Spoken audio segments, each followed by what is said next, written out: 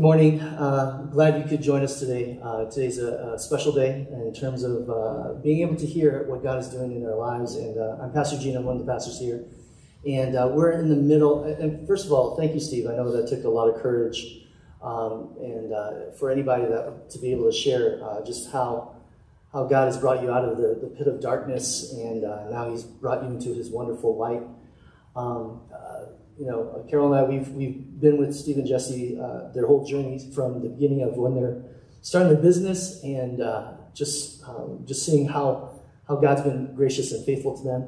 And there's nothing better than to hear stories of how God is really touching and blessing and faithful to the lives of people. I want to encourage you to share your stories. I know it may feel a bit intimidating, but we're so blessed by your stories.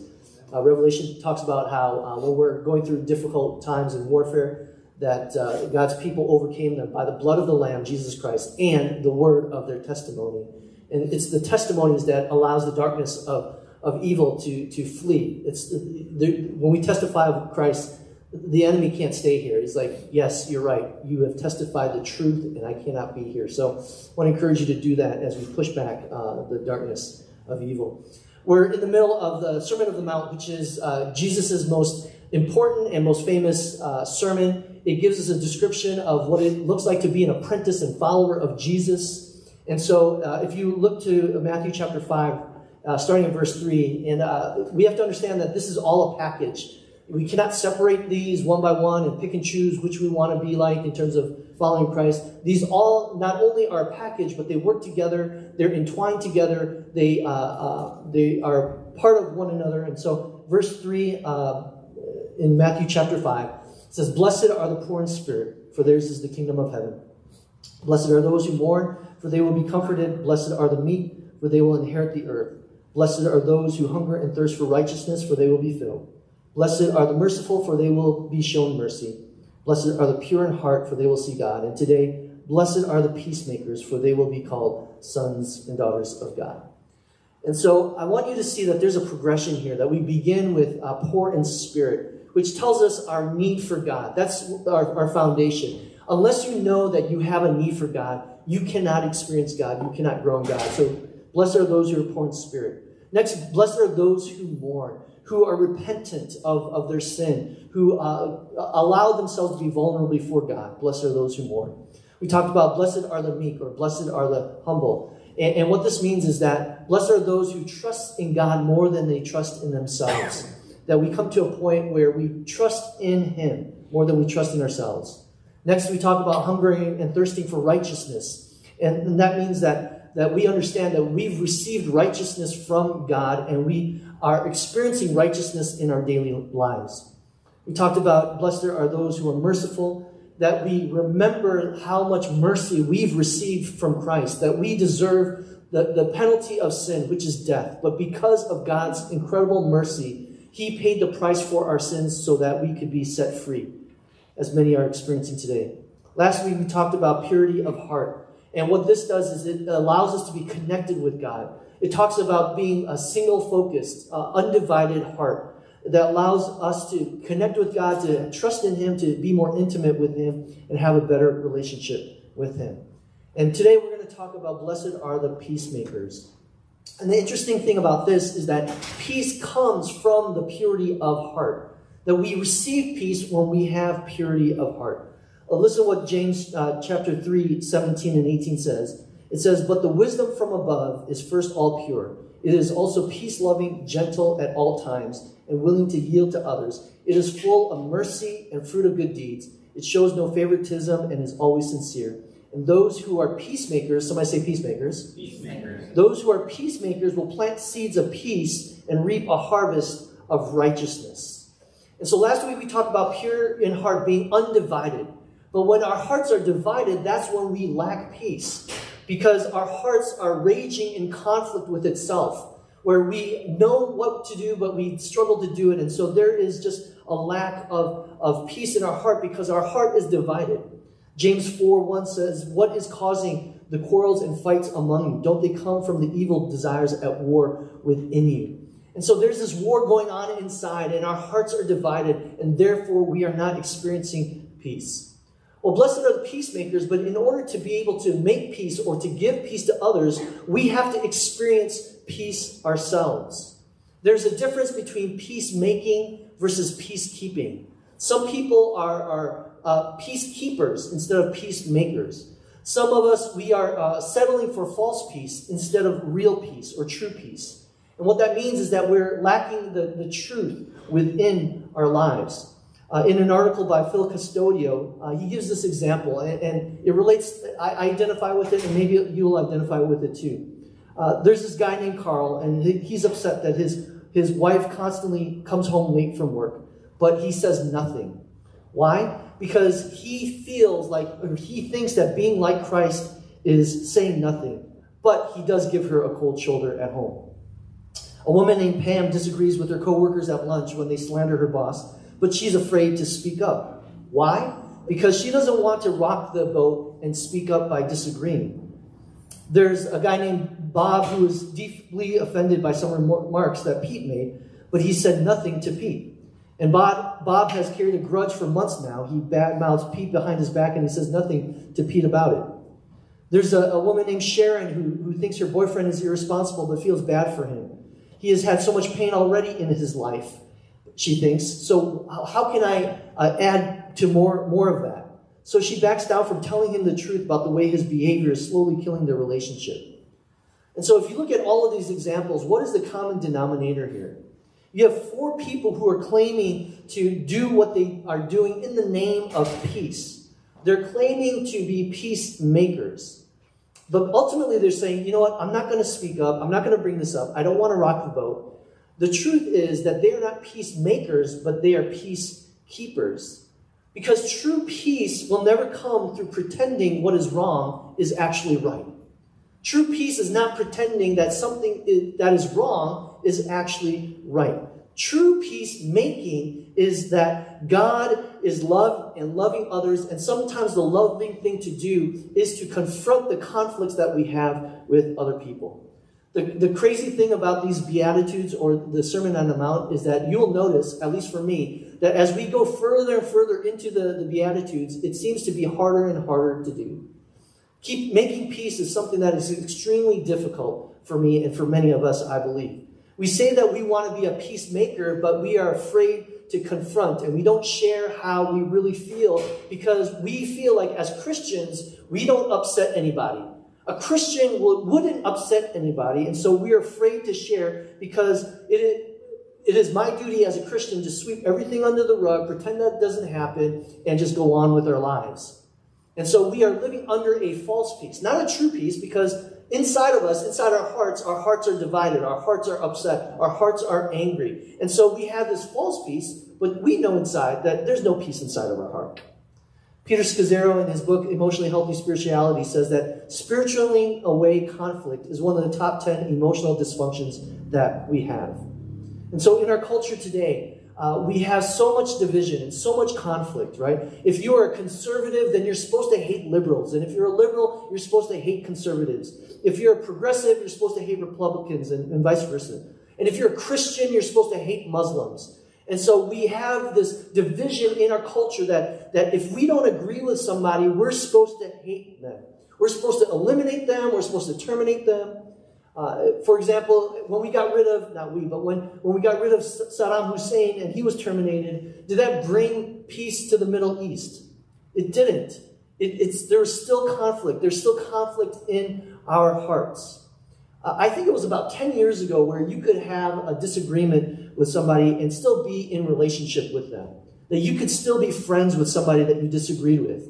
Politically or just, whatever, sports-wise.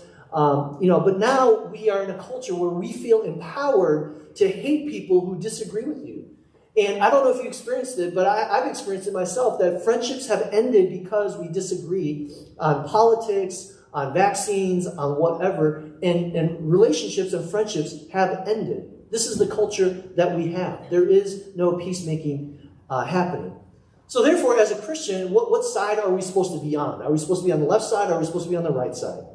I don't know what side we're supposed to be on, but whatever side you pick, we need to pick the side of peace. We need to pick the side of peace. So often I was thinking that peace was the absence of something in my life. Absence of conflict, absence of stress, absence of war. If I didn't have those things, then surely there would be peace in my life. But I heard someone once say that peace is not the absence of, it is the presence of our Heavenly Father. It's not the absence of stress. Peace is not the absence of conflict. It is the presence of the Prince of Peace in our lives, Jesus Christ. Can everybody get an amen? Amen. As many of us know, peace in the Hebrew is shalom. And shalom has this wonderful concept and this idea of wholeness and completeness. It's not just the absence of conflict. It is the wholeness and completeness of a person. And Jesus is saying, blessed are the peacemakers because they are sons and daughters of God. And when there's peace, there's reconciliation between two parties that are in conflict with each other. That is peace. It's not the absence of war. It's not stopping the fight. It is actual reconciliation. And that is the business that Jesus has always been in. He came to seek and save the lost, to reconcile them to God. That there's this huge chasm between us, God's people, and God himself because of our sin. And so Jesus Christ came down to reconcile that gap that separates us from God. He is the ultimate peacemaker. Yet because he suffered, he was the middle person between two sides. He suffered with people who mocked him and shamed him and crucified him and put nails in his hands and his thorns. And yet when he was on the cross, it was the Father God who forsook him for that moment. And so he took on the sin and the guilt and the shame of the world on that cross.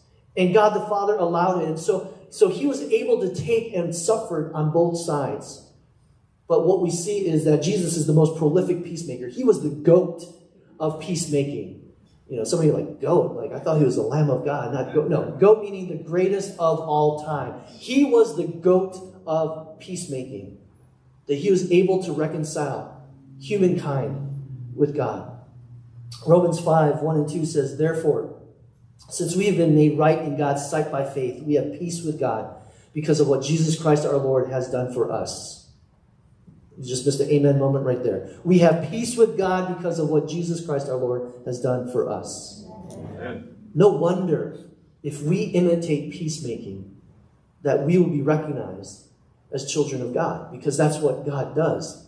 He reconciles. He makes peace. You know, the Jews were hoping that the Messiah would be this military leader who would lead a revolution to overthrow the Roman government and the oppression. And the hopes was to make Israel a superpower.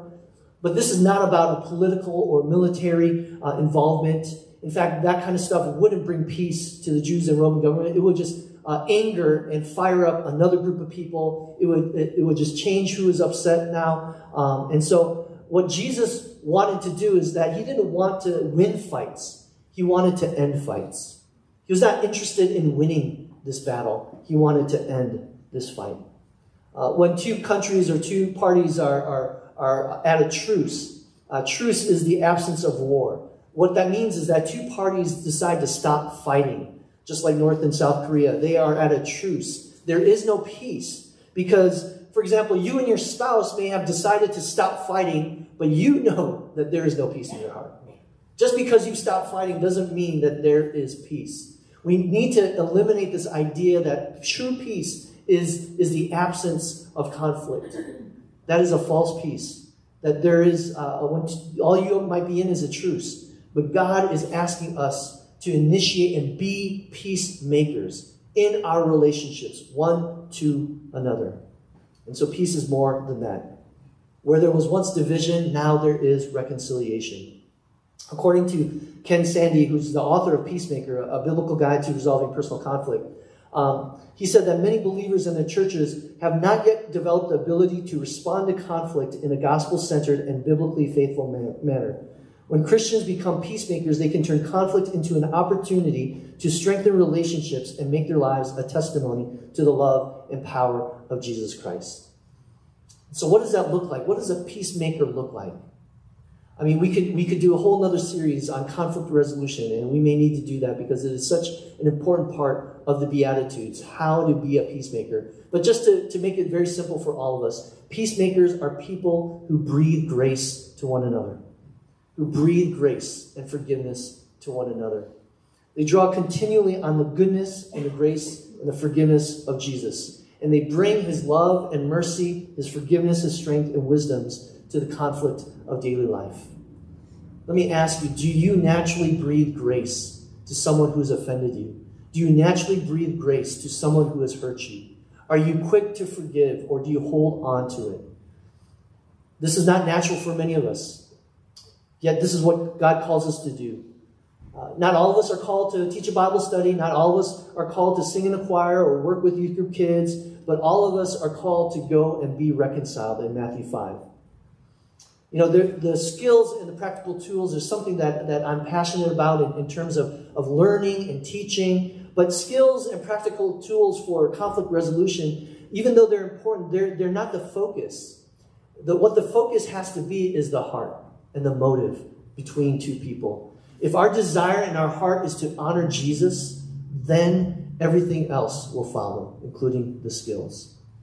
Unfortunately, our reality right now is that our world wants us to focus on our differences. And so it's kind of like this. It's kind of like, okay, you guys are so different. And focus on how different you guys are. Okay, now get along. Be unified. We'll go ahead and do it. Try it. But God, in fact, he does the opposite. He focuses on our similarities. He shows us how similar we are. He shows us how related we are. And he says, now, look at how similar you are. Let's have unity. Let's get along together. And the similarity is quite simple, that God made all of us into his image. You hear what I'm saying? God made all of us into his image. And now the common ground that we have in the image of God is we can live in peace. See, when we hate somebody, we tend to focus on our differences. What would your relationships and friendships look like if you didn't focus on your differences, but you focused on your similarities or your shared commonness? Vance Pitman described a peacemaker as one who takes responsibility for reconciling broken relationships. If I could ask the worship team to come join me right now. So how do we do this? What does God want from us? God tells us in Psalm 34:14, turn from evil and do good. Seek peace and pursue it. He calls us to seek peace. And how do we do that? Well, Philippians 4:6 says, do not be anxious about anything, but in every situation by prayer, somebody say prayer, and petition with thanksgiving, present your requests to God. And the peace, somebody say peace. And the peace of God, which transcends all understanding, will guard your hearts and your minds in Christ Jesus. For the past couple of weeks, I've been talking about how the world wants us to change our circumstances. How when we're going through troubling times, when we're going through conflict and chaos, that our first instinct is to change our circumstances. I don't know who said this, but someone said this quote, that when a problem causes you to lose your peace, don't hurry to solve the problem in hopes of regaining peace, but first regain peace and then see what can be done about the problem. I'm a problem solver. If there's a problem, I need to find a solution. I cannot continue. I cannot go on until I find the solution. And if I don't have the solutions, then my peace is gone. My peace is gone. When the Packers lost in the first round of the playoffs, my peace was gone. And it's not up to me to figure out, though I may have some ideas and opinions of what needs to happen. But this quote really sticks to my heart because it's my whole life I've been trying to solve problems in order to find that peace. But what God shows us and tells us, first, come to me, experience peace, and then you can see what can be done about that problem. In other words, go in peace first. Is your life, is your words, is it causing peace or is it causing division? Are you one that is a peacemaker or a troublemaker? Are you keeping peace with people? Right now, we have a community who need so much peace in their lives because there's so much chaos and so much craziness and so much conflict and so much pain going on. We as a community, as Grace Life, we can be agents of peace to those who are hurting and sick. As I've said, the word peace is shalom. And maybe if we're lacking shalom, maybe it's because we're lacking the connection with the shalom, our Lord Jesus Christ. God brings us peace, and he offers it to us so that we can offer it to others. Blessed are those who are peacemakers, for they will be seen as sons and daughters of God. May you experience God's peace in the midst of chaos. May you experience God's peace in the midst of the storm. May you experience the life-giving peace that transcends all understanding. Not because our situation is different, not because our problems are solved, but because we are abiding in Jesus today. Let's abide in him today.